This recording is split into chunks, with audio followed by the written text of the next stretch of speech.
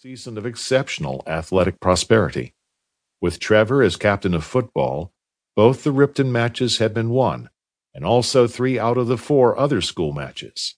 In cricket, the 11 had had an even finer record, winning all their school matches and likewise beating the MCC and Old Wrykinians. It was too early to prophesy concerning the fortunes of next term's cricket team, but if they were going to resemble the 15, Wrykyn was doomed to the worst athletic year it had experienced for a decade. "It's a bit of a come-down after last season, isn't it?" resumed Allardyce, returning to his sorrows. It was a relief to him to discuss his painful case without restraint. "We were a fine team last year," agreed Clowes, "and especially strong on the left wing. By the way, I see you've moved Barry across." "Yes, Adel can't pass much, but he passes better from right to left than from left to right. So, Barry being our scoring man, I shifted him across. The chap on the other wing, Stanning, isn't bad at times. Do you remember him? He's in Appleby's. Then Drummond's useful at half." "Jolly useful," said Trevor. "I thought he would be. I recommended you last year to keep your eye on him." "Decent chap, Drummond," said Clowes. "About the only one there is left in the place," observed Allardyce gloomily. "Our genial host," said Clowes, sawing at the cake, "appears to have that tired feeling. He seems to have lost that joie de vivre of his, what?" "It must be pretty sickening," said Trevor sympathetically.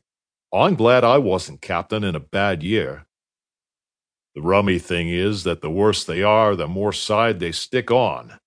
You see chaps who wouldn't have been in the third in a good year walking about in first 15 blazers, and first 15 scarves, and first 15 stockings, and sweaters with first 15 colors round the edges. I wonder they don't tattoo their faces with first 15 colors."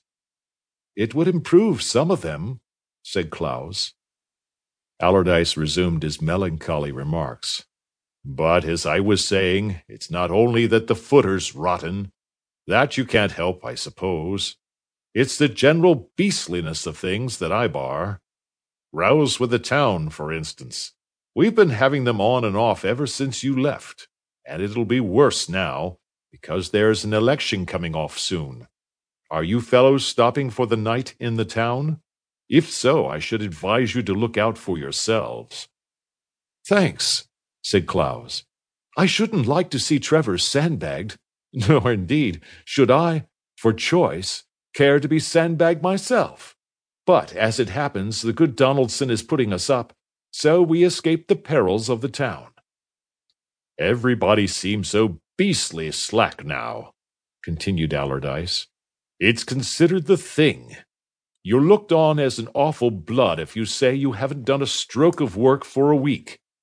I shouldn't mind that so much if they were some good at anything, but they can't do a thing. The footer's rotten. The gymnasium 6 is made up of kids an inch high.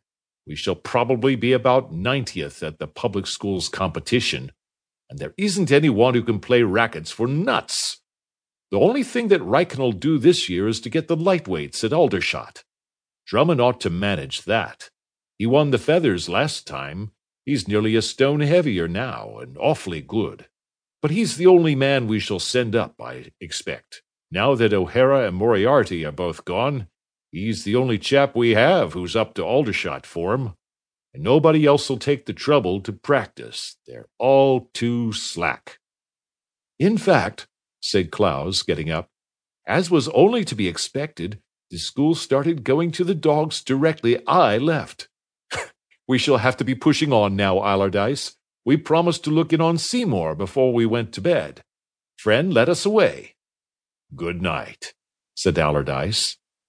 "What you want," said Clowes solemnly, "is a liver pill. You are looking on life too gloomily.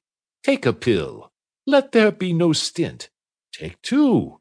Then we shall hear your merry laugh ringing through the old cloisters once more. Buck up and be a bright and happy lad, Allardyce."